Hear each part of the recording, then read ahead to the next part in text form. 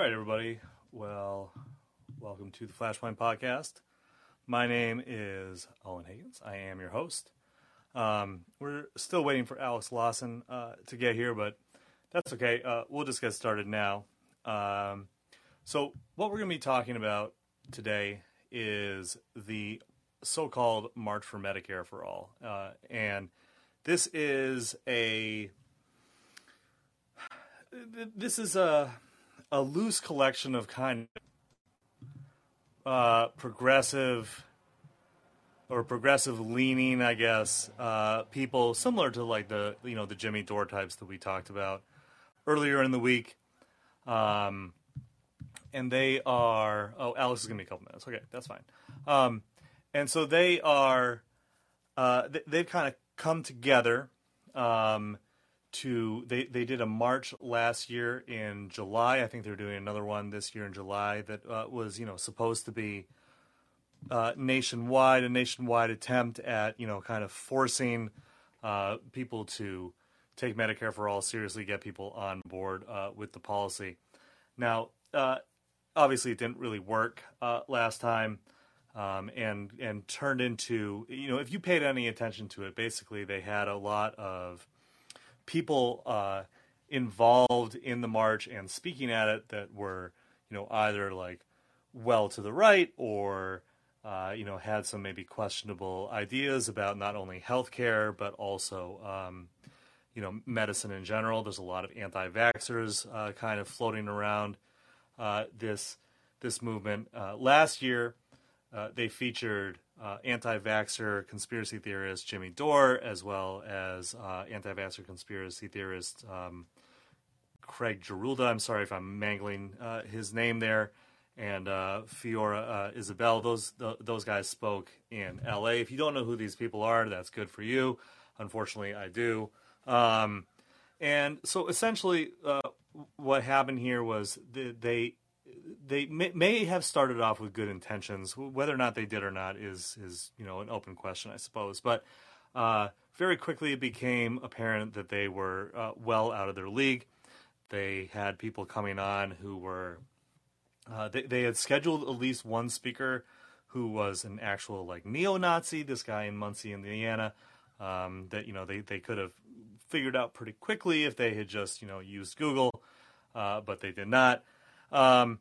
And so the thing was, I mean, like not a lot of people showed up, so they could have possibly called it, a success. But if I don't really know why you would have wanted to like either, call the success or really even like be involved in doing it again. But they are doing it again.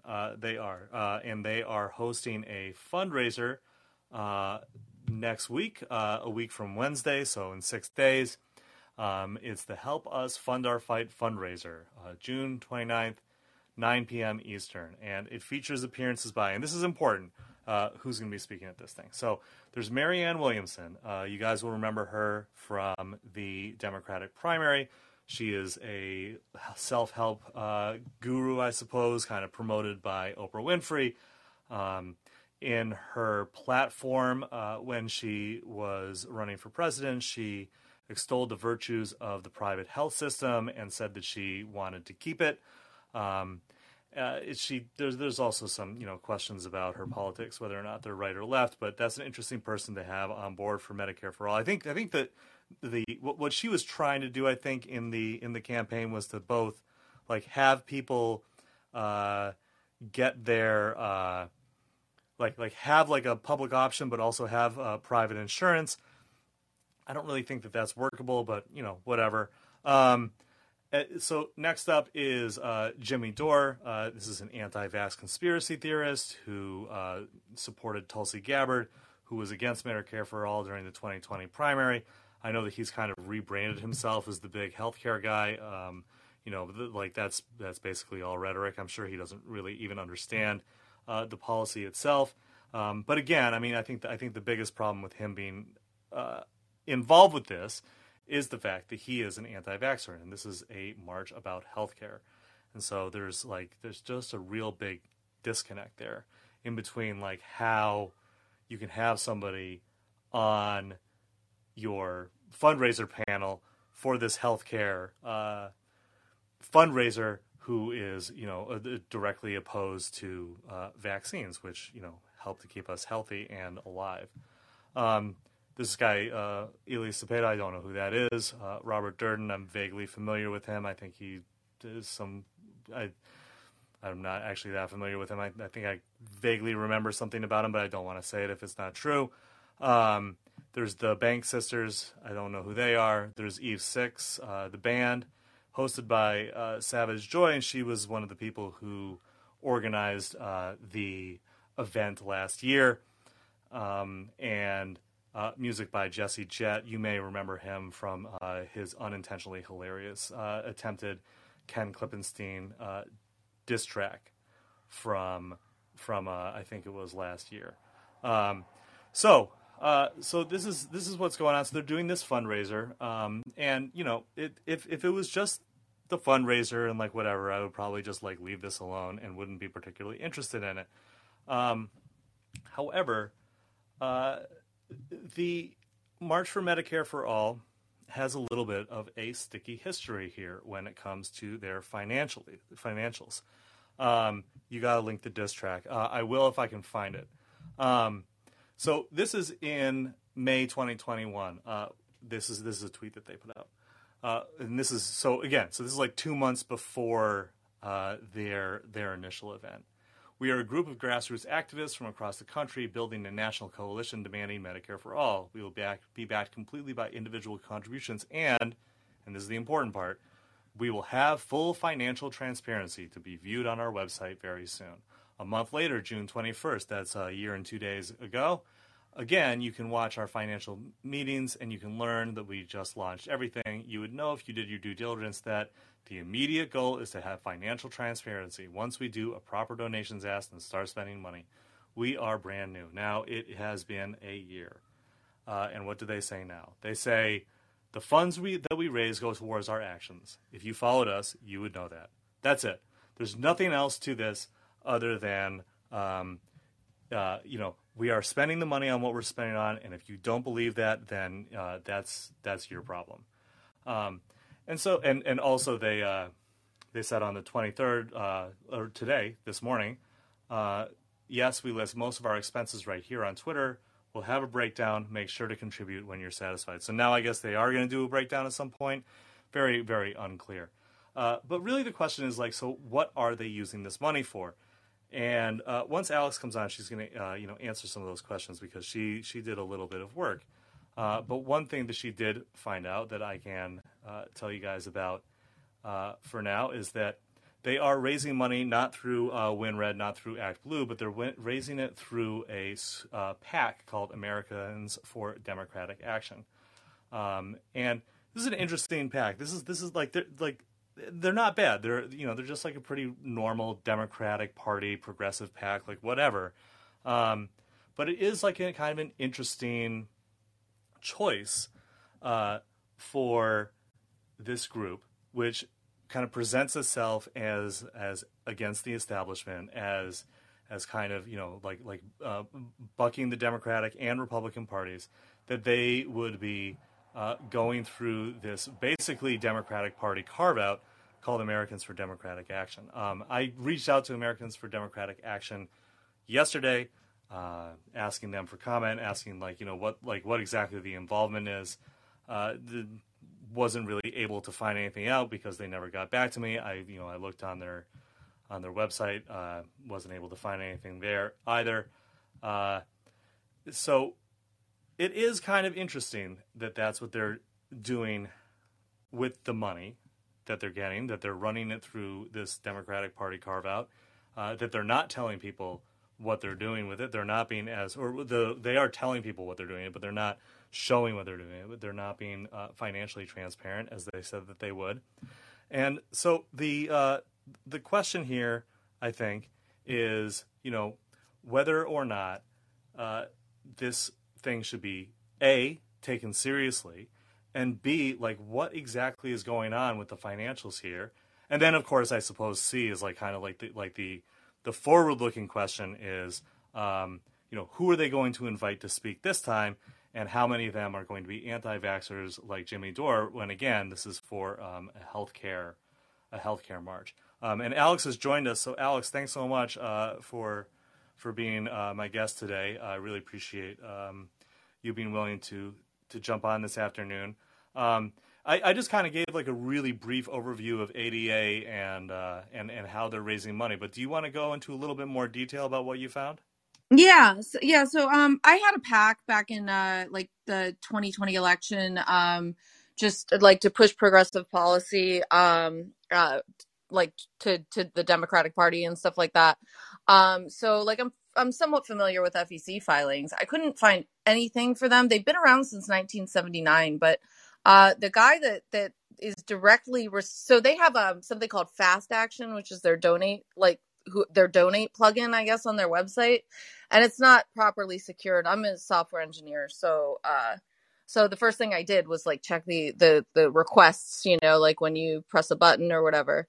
And the guy that runs ADA is Don Krusler or something like that, and he is a former police lobbyist.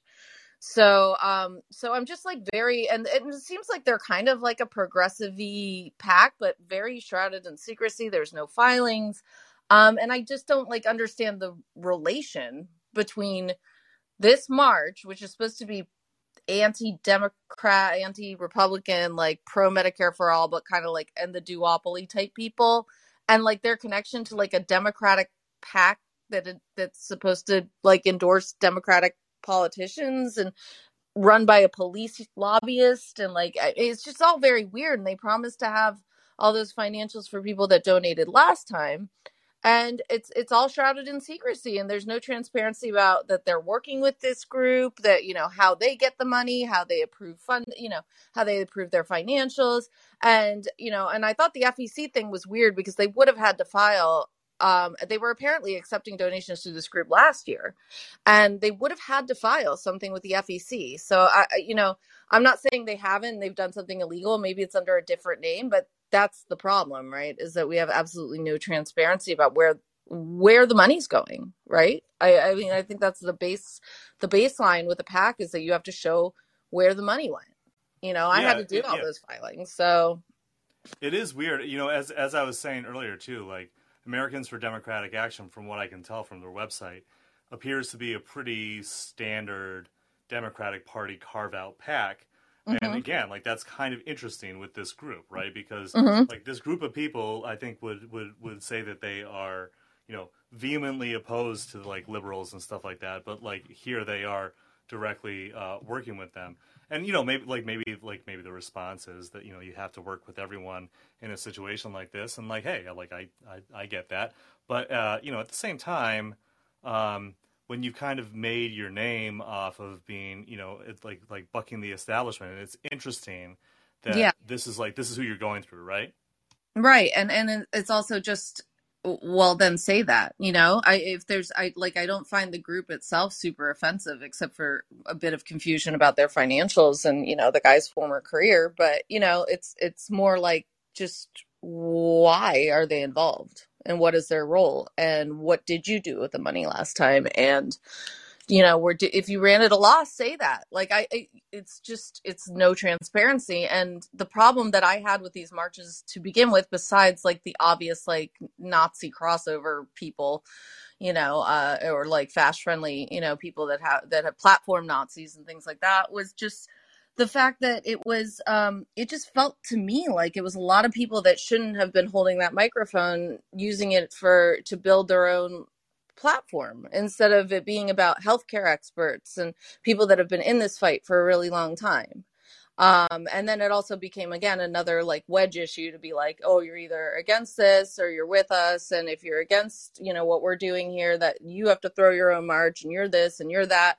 When it was really down to people saying, well, why are you not having like the national nurses here? Why are you not having like champions for Medicare for all besides a few celebrities? Mostly you guys are using this as a way to like promote your own podcasts.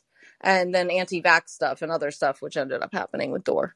But if the goal is Medicare for all, do as many marches as you want. Nobody's crapping on you for that. But when it seems like it's a transparent way to funnel money and attention into your own platforms with zero transparency and zero real plan to like push the ball forward, to make specific demands, it just, of course people are going to say that looks, like a 2-bit scam.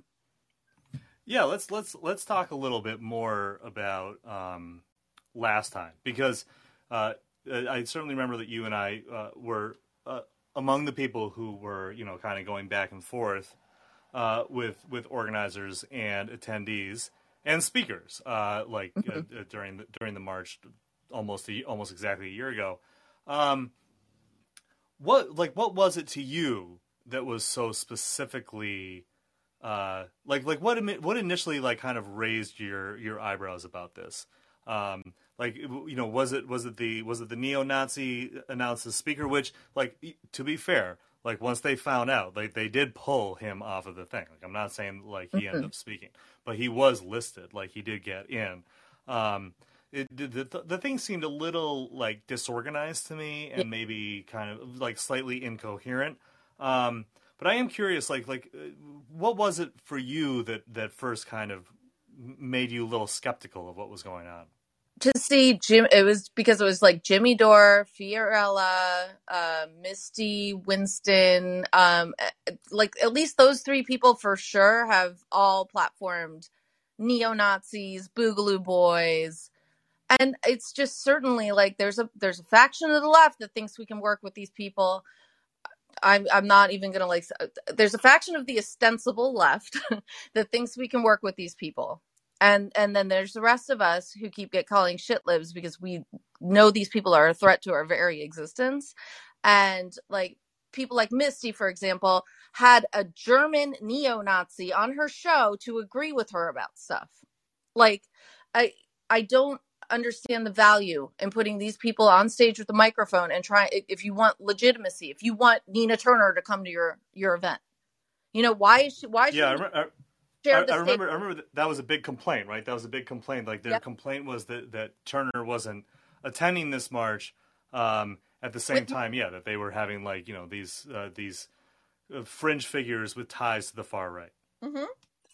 And I'm sorry, you shouldn't be asking a progressive Black woman to share a stage with somebody that's comfortable around neo-Nazis. It's untenable. It would have been honestly a disaster if Nina or Charles Booker or these other people actually ended up showing up at these events, and then the media caught wind of it, and then that's just another thing to pile on the list of shit that they never let you live down as a progressive, right? And it happens sometimes. Sometimes you end up at weird events, or you end up liking it happens sometimes, but it's so blatant here. It's so blatant, and they have no expertise in this. I mean, I have more expertise because my dad died because of not having Medicare for all, but I still wouldn't think that I needed to be the premier speaker at some event for Medicare for all because I'm not an expert. I'm in, you hand the mic over unless it's about your platform. And I just felt like this was just an effort to grow a platform and also to marginalize people that had real objections. And that was the bigger problem I had is you're a shit lib, you're a fake leftist, you're this, you're that, if you don't go to this march, if you don't support this march. I don't support it because you're muddying something we've been fighting for a long time. You're embarrassing us. That's why I don't support it. Not because I don't support a march for Medicare for all, which I 100% support any action, as long as you aren't allying with the people that want to kill a bunch of us. Yeah, I think that, one important point here is that, so a lot of the stuff that, if you're not familiar with a lot of these it probably would take too long to explain who all of them are. But a lot of this stuff happens kind of online. And I will give credit to the organizers here that they did do this, offline. This was something whether or not anybody showed up to it or not. And no matter who spoke it or not, they did do something offline. That's certainly fair enough. Mm-hmm. But the kind of the vitriol that was thrown at people for questioning this was was pretty bad. It was pretty unpleasant. If especially I think for probably for some of us more than others. Like I don't think that I really got like that much crap, but I think Alex probably did more than I did because you've been kind of tangling with these people more. But what do you think about like that kind of aspect of it? That there is this kind of like that because I think that one of the things that they would probably say is that they are trying to do something offline. Like no matter what complaints and what criticisms can rightly be launched at it, it is true that they are trying to do something like quote unquote real, right? Right. Yeah. No. And yeah, sure. Like I agree. Get out there and get on the ground when you can. You have to do that. But why do you have to be the like platform speaker? Why does it have to center around you, an ostensible like Twitter personality, media personality, instead of the people that have been in this fight for a really long time on the front lines of it? And not only that, it's bad press is bad press sometimes. Like if you have a quote unquote, like if you make the new face of the movement, Jimmy Dore, okay, well you've just lost so many people. Like so many people aren't going to fight with you now. Like because now they're like, oh well, now they're going to associate like these good policies with like this weird like kind of like fash adjacent weirdo that like disrespects women and like and is anti-vax, and it's just bananas. Like I'm sorry, I want the best representatives for this cause we can get, because I want to bring people in, and I'm not going to bring people in with fringe lunatics like Jimmy Dore and his ranting about vaccines on stage for 15 minutes, which he did, or Yeah, complain or yeah. whining about AOC, who's one of the most popular politicians in the country. Like, whatever your personal feelings are, like that's not what that march was for. It wasn't for bitching about the people that most agree with us. It was for like calling out. Why aren't you calling out, Clyburn and Pelosi and Schumer and these people that have constantly put spokes in the tires, right? Or like you know what I mean. But yeah, it's just, to me, it's just counterproductive. I'd rather have no march than a march that completely misrepresents our goals. Yeah, I mean, I think that it was pretty clear, like watching Dore and the other kind of, I guess we could just kind of call them like in the collective, like the podcasters, the Twitter podcasters, going up on stage, and they would just kind of just start talking about like whatever their pet issue was at the time. And of course, at the time, I mean, it's less now. The anti-vax stuff has kind of cooled off a little bit in this corner of the hesitate to call it left, but this political corner where people have kind of pulled back a little bit, I think, from the anti-vax stuff and kind of gone more into well, I guess in Dora's case, there's been some anti-trans stuff, and now he's been talking about Ukraine a lot, I guess. But I think in general, like at the time, there was a lot of anti-vax sentiment, and they were just like really embracing it. Mm-hmm. And I'd like to kind of get your reaction to that as somebody who's observing this, like the idea that you would be at a march for Medicare for all, something that is ostensibly about healthcare, something about taking care of people's health and making sure that they don't die of preventable diseases and preventable consequences of diseases, to then kind of like go all in on the anti-vax stuff, call it an experimental vaccine. And here, by the way, like, I'm just like I'm just using the language that they were using. Yeah. Like, set aside, if possible, right? The very real and shitty, just like personal qualities, and also the platforming of far right figures. The all in on anti-vax stuff, I think, is a really, really, really interesting facet of this, because it really kind of seems that it not only like is counter to the intent of the march itself, but it's also kind of like it kind of makes it fringe. And I thought it was interesting, like what you said about AOC and how like Doris and his people are always going after her. And I'm not saying that you shouldn't criticize politicians, especially politicians who are, quote unquote on your side. But it is interesting that these guys like only ever go after the ones on the left and hardly ever go after the ones on the right. And in not only doing that, but then also doing this anti-vax thing, they're kind of like discrediting the march. It's almost like they're trying to like discredit and break down the movement itself, right? I mean, like Yeah. I'm not saying it's a conspiracy to do that, but I'm saying that like the sum total of their actions does appear to be that to me. It does. And I'm suspicious of anybody that's even tangentially like in the Peter Thiel orbit.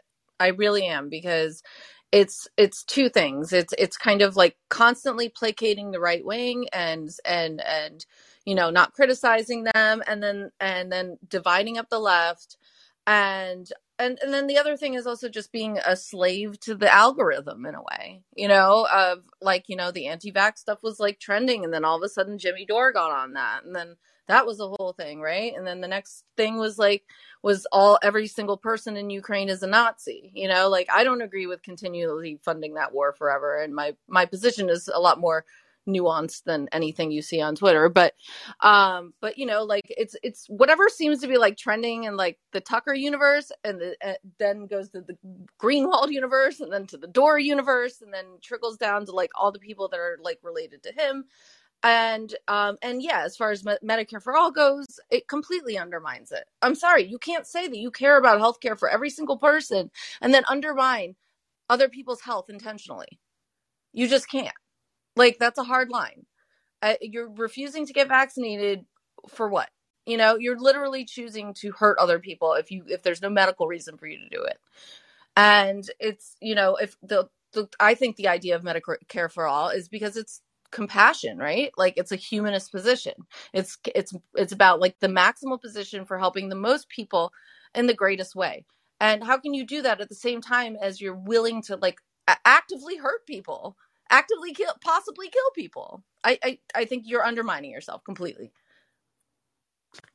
Yeah, there's like no coherent like reason for it, certainly. And so I just want to shift a little bit like off of this march specifically, and then just I maybe we should have done this earlier for for listeners who aren't familiar with this cast of characters. And again, we're not going to go into like super detail, but I think it is kind of important to give a bit of an overview of like the kind of the underlying conflict that we're talking about here, which is that there's this kind of split, and I think it's kind of like a post Bernie Sanders losing again in 2020 split, where a number of his supporters kind of peeled off and went kind of the conspiratorial route, and have now now there's this kind of like I mean, I hesitate to like even call it a civil war within the left, because these are like relatively marginal figures in a relatively marginal movement, but like it's certainly true that like there is this kind of like back and forth, this fighting going on between these two factions. And I think that I pay attention to it pretty frequently, although not not all the time. But I know that you have certainly you've had your issues with this group, as well as, I mean, you've had your issues with the Kamala Harris supporters as well, and a number of other people. Yeah. But can you just kind of give like your kind of overview as to like who these people are, and like what what the conflict is? And I'll also say that like we'll open the phone lines too if you guys want to call in. We'll start taking calls in a couple minutes here. But Alex, if you could just kind of go over that and kind of explain like kind of your view and like how you have kind of interacted and encountered these people. So to me, I think that like, I guess the reason I keep mentioning Dora is because I think it kind of started with the whole force the vote thing. I hate even saying that at this point, because it's like, I'm shuddering that we're still talking about it, but it did start this kind of split where it was like, if you don't agree with us, you're against us, you're my enemy, you're a shit lib, you're this and that, and lots of people agreed on the strategy, but didn't agree with the dividing people up at the end. A lot of people maybe agreed with, like, didn't agree with the ask, but agreed with the strategy. You know what I mean? Like, there was a lot of actual nuanced positions. I thought initially that it was a good idea, and then I saw how it was being wielded. And then, of course, January 6th happened, and at that point, it should have been dropped because it was over. But it was like literally the plan was like the day before, right? But then we kept talking about it forever. And then, like, when that started to die off, it felt like that summer, all of a sudden, and that started with Brianna Joy Gray, Jimmy Dore, the Gray Zone peeps, the usual kind of group of people that didn't want to force a vote, or they wanted, the squad to force a vote to, like, not elect Pelosi unless they, as speaker, unless they put Medicare for all on the floor for a vote that would have failed.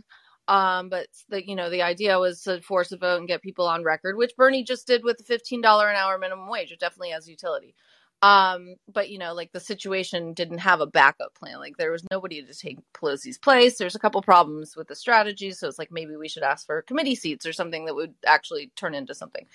Anyway, regardless of if you weren't all in on everybody's a piece of shit that doesn't support force the vote, like, then you were, like, cast out of that group and then attacked relentlessly. And then it was like, you love AOC, you love the squad, you're obsessed with Democrats, blah, blah, blah, anybody, and then it's just, like, been nonstop attacking anybody that's even like it is doing like a strategic vote for the shitty Democrats, but then it was like nothing. And then the summer came and they decided to do this march, and it was like totally out of the blue. And then it was like, give us money and we're going to do this. And then we saw the list of speakers and it's like, what, like, these are people that have been platforming, German neo-Nazis, have been platforming American fascists, like, Boogaloo Boys, like, have been going down this anti-vax route. Now we're going to, like, make a whole march around them. And they were the same people that had been attacking and shitting on us. And, like, for me, from a mile away, I could tell that it was the same thing as Force the Vote, where it was going to be like this fracture, right? Like this, like, in-group, out-group thing. Like, if you don't do that, there's always seems to be this new litmus test coming specifically from this group of people about if you're a real leftist or not. And the ironic thing is that the people that they're always accusing of not being real leftists are the ones that I know that, like, are actually organizing. They're actually at protests. They're actually, knocking on doors. They're actually calling people. They're actually doing the work.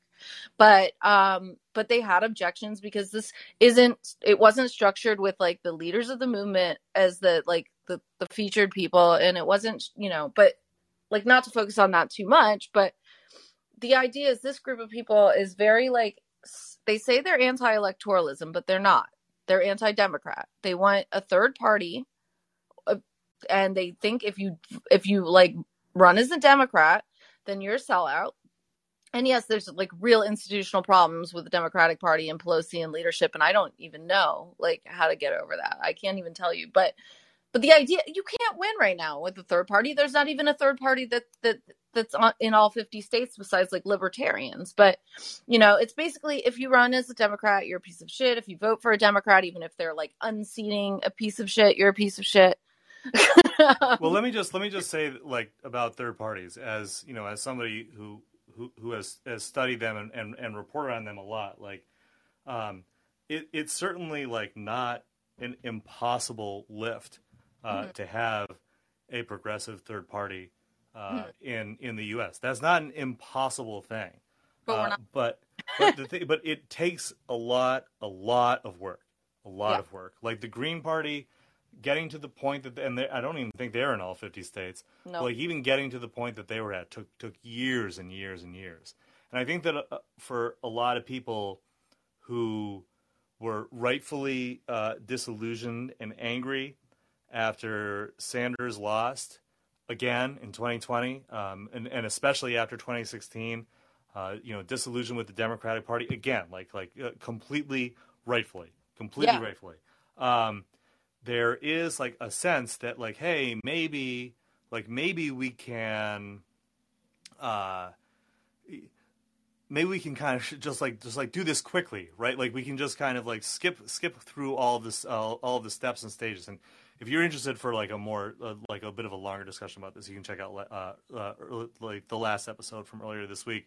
We talked about the People's Party and, like, the specific issues with what they're trying to sell people. But like it's very, very, very difficult. And Right. so I think that for for a lot of people, and this is just my interpretation, and I may be wrong about this, but it strikes me that a lot of people look at the political landscape and they think that this could happen very, very quickly, and Yeah. it's just not something that can happen that quickly. It would take. It's going to take if it happens. It's going to take, or it would take, or it could take um, a level of work and dedication that is really like kind of hard to to think about, especially when like the end goal that we might be looking at is like 10, 15 years away. Yep. Because honestly, like I get it. Like it doesn't seem like we have that amount of time, and we don't have that amount of time. You don't. That's true. So like the question is like, what's the political solution here? And if your political solution involves electoralism, it is hard for me to see how that results in anything other than people on the left, I guess, trying to do like this Bernie Sanders thing of taking over the party. Now, if you want to do third party, I'm totally all about it. But the Republican Party back in the 1800s, like that took a long time. And it took the total collapse of another party, the Whigs, in order for it to even become a viable strategy. So I think that there are a lot of promises that are being made to people who are feeling increasingly desperate and increasingly like there's no that they have no good options and that they're being betrayed and let down by the elected officials, which they are. Like Yeah. this is not an unreasonable feeling, right? No. That is 100% what's happening, totally. But like the point is that like these quick fix solutions that are being offered are not serious, and if somebody is offering that to you, you have to like wonder like why they're doing that. Yep. Because it strikes me that they're probably doing that for a reason that has to do with has more to do with their personal their personal gain and their self promotion than it does like anything having to do with actually providing relief to anybody or helping anybody. And Alex, I'm curious what you had to say, and I just want to say again, like if anybody wants to call in and join the conversation, feel free. Lines are open. So yeah, so go ahead, Alex. I'm just curious what you think about that, because I know you've been kind of like floating around this sphere for a long time too. Yeah.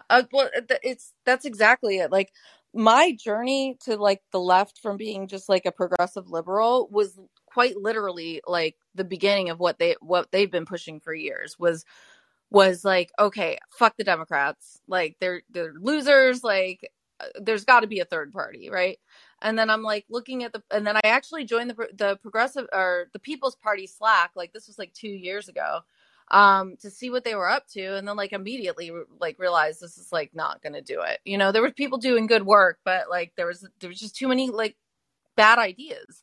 And then I like started reading a lot of like things about history and theory, and then I realized like step one is like hating the Democrats, but you have to move beyond that, right? Like you have to then start looking at the system in total, and then you have to realize like the systemic blockades that are up against you, like that are intentional. Why is it so hard for another party, right? Like that there's reasons that they put these systemic roadblocks in places because they don't want us to have power. So then if you're against electoralism at that point, which is reasonable, I'm not even like a strong, like you gotta vote. I mean, I live in Vermont. My vote doesn't matter. We have a third party here that does extraordinarily well. So we have like a city council that has a majority of a third party, and we have a good plurality in Congress, in our state Congress. So like to me, I'm not going to tell you like you have to vote or you have to don't vote, but I'm not going to shit on somebody that's like in Florida or Georgia and decides I'm going to, vote for not fascism, like, because it's not down to individual choices. It's down to like looking at the systemic problem, which is the system, right? And the system is designed to like to fuck everything up for everything we try to do. So then you have to organize outside it. And that means, like, if they're serious about hating electoralism, I want to see you guys get out there and start helping people unionize, like that kind of thing. You don't get to just tweet general strike every 2 weeks and then throw like random events, expect people to give you their money with no real plan and no real actual understanding of what it's going to take to bring the system down.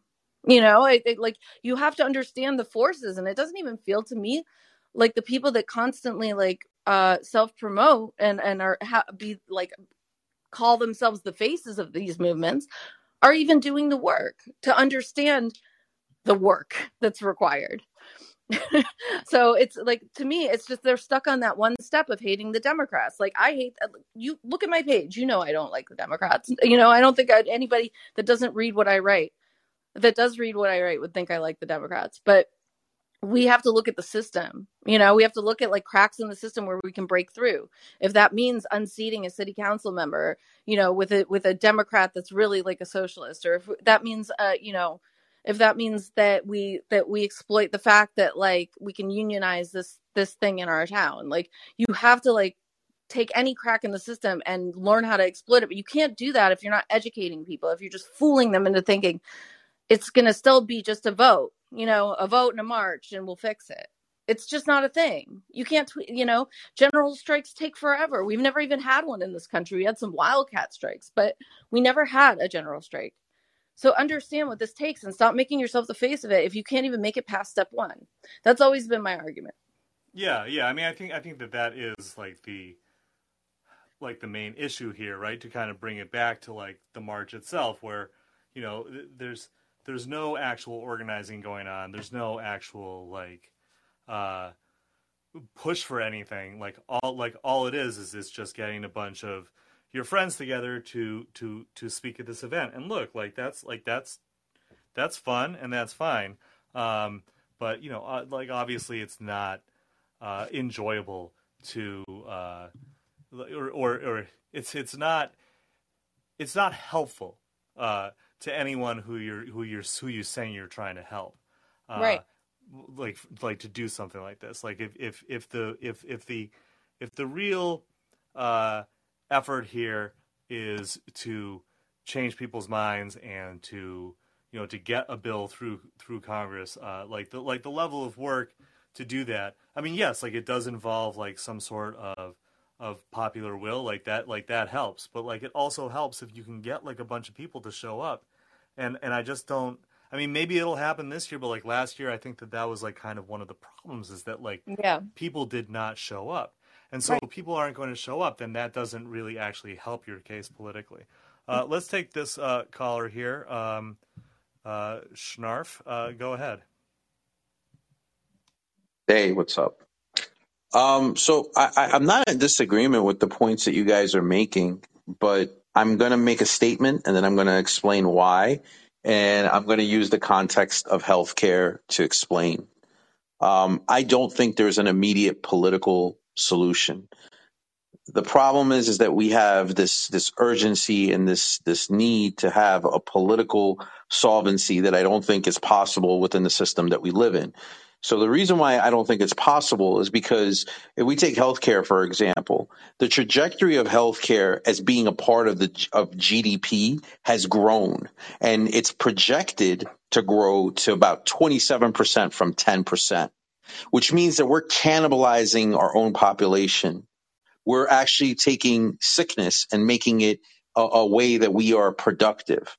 That's the most counterproductive, ass backwards, stupid thing that we could do, but that's what we're doing. And we've elected to do that because how we make money is through not through production, but through what some people would call fictitious commodities.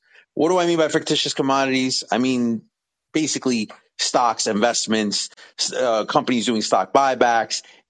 These are the means by which wealth is being generated. And until we deal with the way that we produce and the way that our economy fundamentally works, a political solvency is like, I don't know, taking a piss in a lake. It's not going to do anything.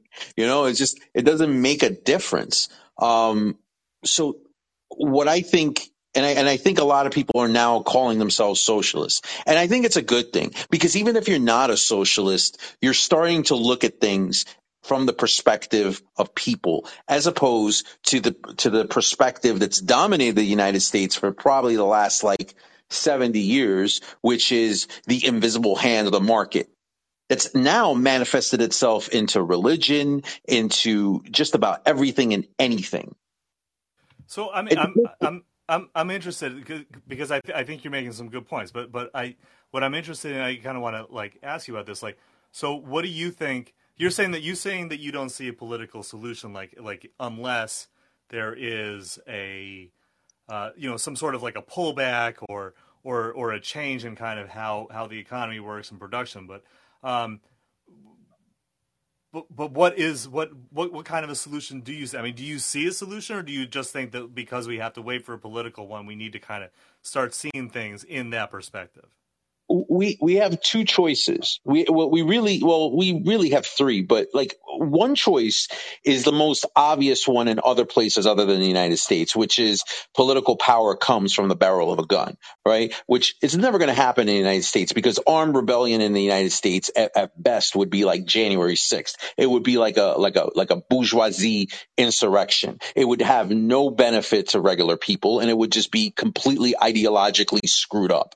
The second thing is that we start producing a culture of change. And what I mean by that is people understanding that healthcare is fucking us. I've had these discussions with people who literally go back to to Obamacare, and they go crazy over it, like it's some kind of intrusive measure that destroyed their lives. But at the same time, they don't even have healthcare, right? There's no educated or even forget educated, because we're gone. We're far gone from that. Education has been gutted to the point where, having a legitimate conversation with anyone is far, far reaching, right? Of an expectation. I think what we need is a culture that reduces this kind of instant gratification, this bombardment with information, and this lack of meaning and truth, right? We need to get over that shit first, because if we don't do that, then we can't have an actual legitimate conversation, let alone an educated one. What we Absolutely. become, So a change in culture. I think that is certainly something that would be really helpful. I think obviously that's going to take some time. But it's certainly it's certainly an option. I think that it's something to strive for. Certainly. Let's take Sean. Sean, go ahead.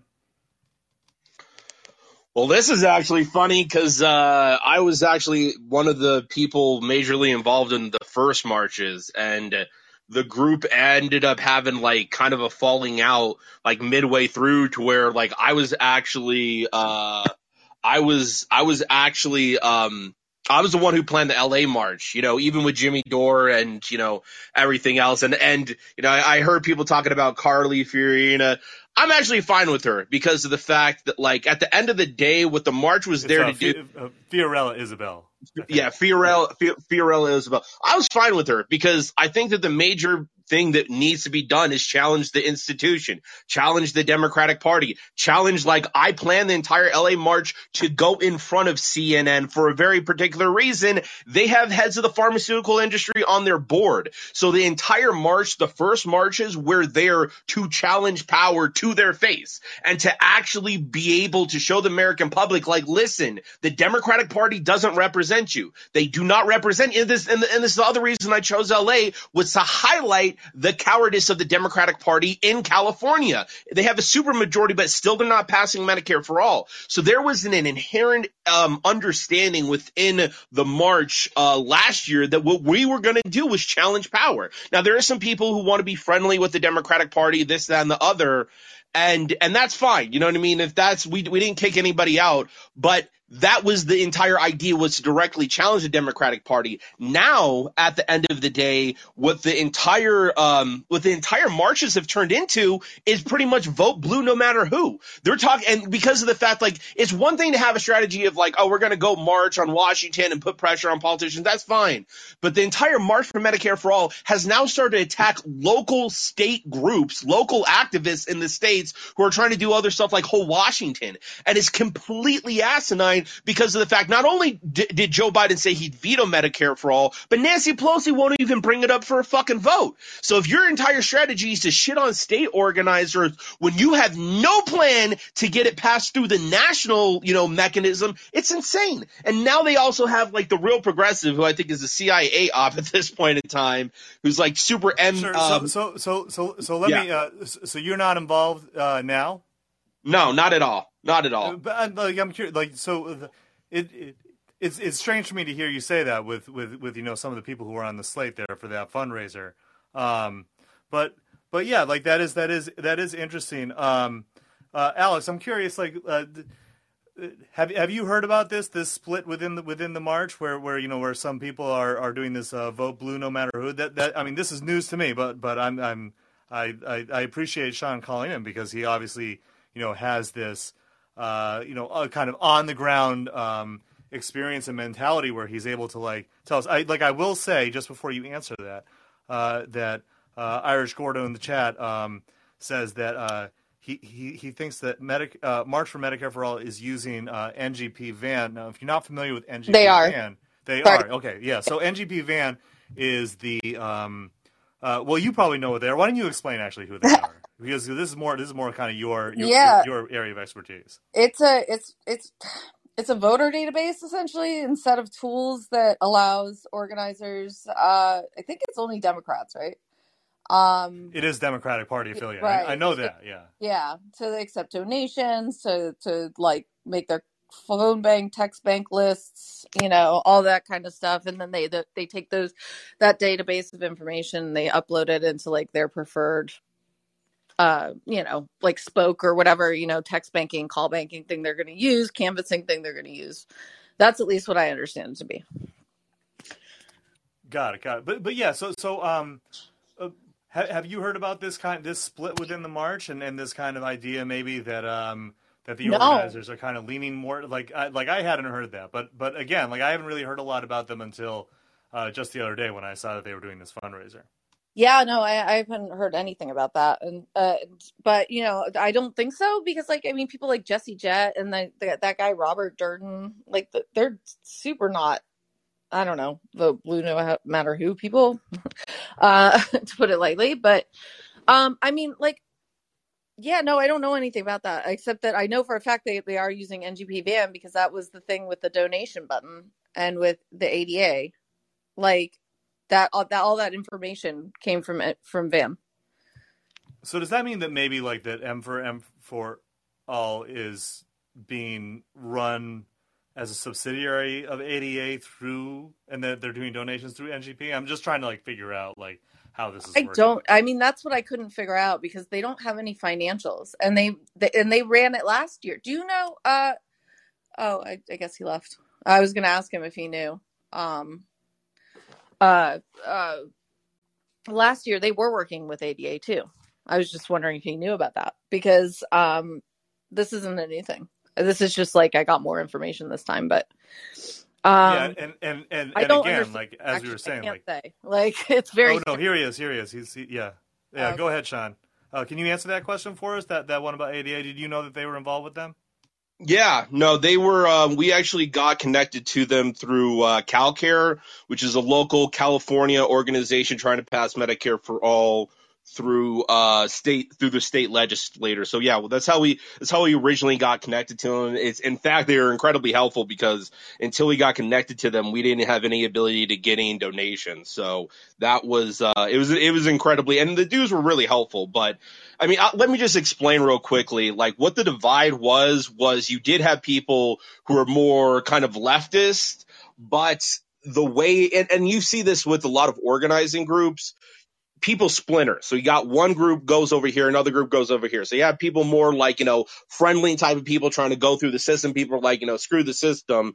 And what happened is that those groups splintered, and then one of the groups, instead of actually trying to build a bigger movement where each march had individual people, actually organizing on a regular basis, it just became about like a group of people of 10 to 15 people who were in charge of literally everything, no democratic process. And that's what I'm actually thinking is the reason why they're not doing marches all across the country, because they never built the infrastructure for it, which was my major, attempt to actually do, was to ensure the infrastructure was built. But now they're just, but that, if you want to understand what the March for Medicare for All is, it's that. It is a small group of people who pretty much kicked everybody else out in because of the fact they wanted to have, the power over the entire group, which did not bring a democratic system into the process whatsoever. And because that was the major setup or the major conclusion of the first marches, now that's led into the new continuation of this group, which is we have the power, we're the serious people,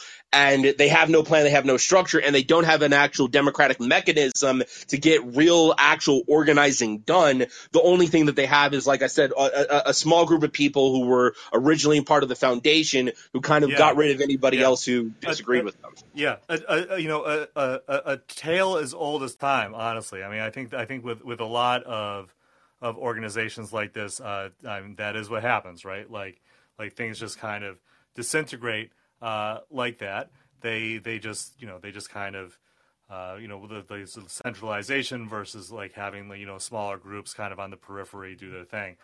Sounds like that's what happened here. Which is interesting. I think that's especially for those of us who are looking from the outside looking in. It is interesting to kind of because from our perspective it's kind of like we weren't really paying attention to them for like a year, and now it's been a year, and now like they pop back up.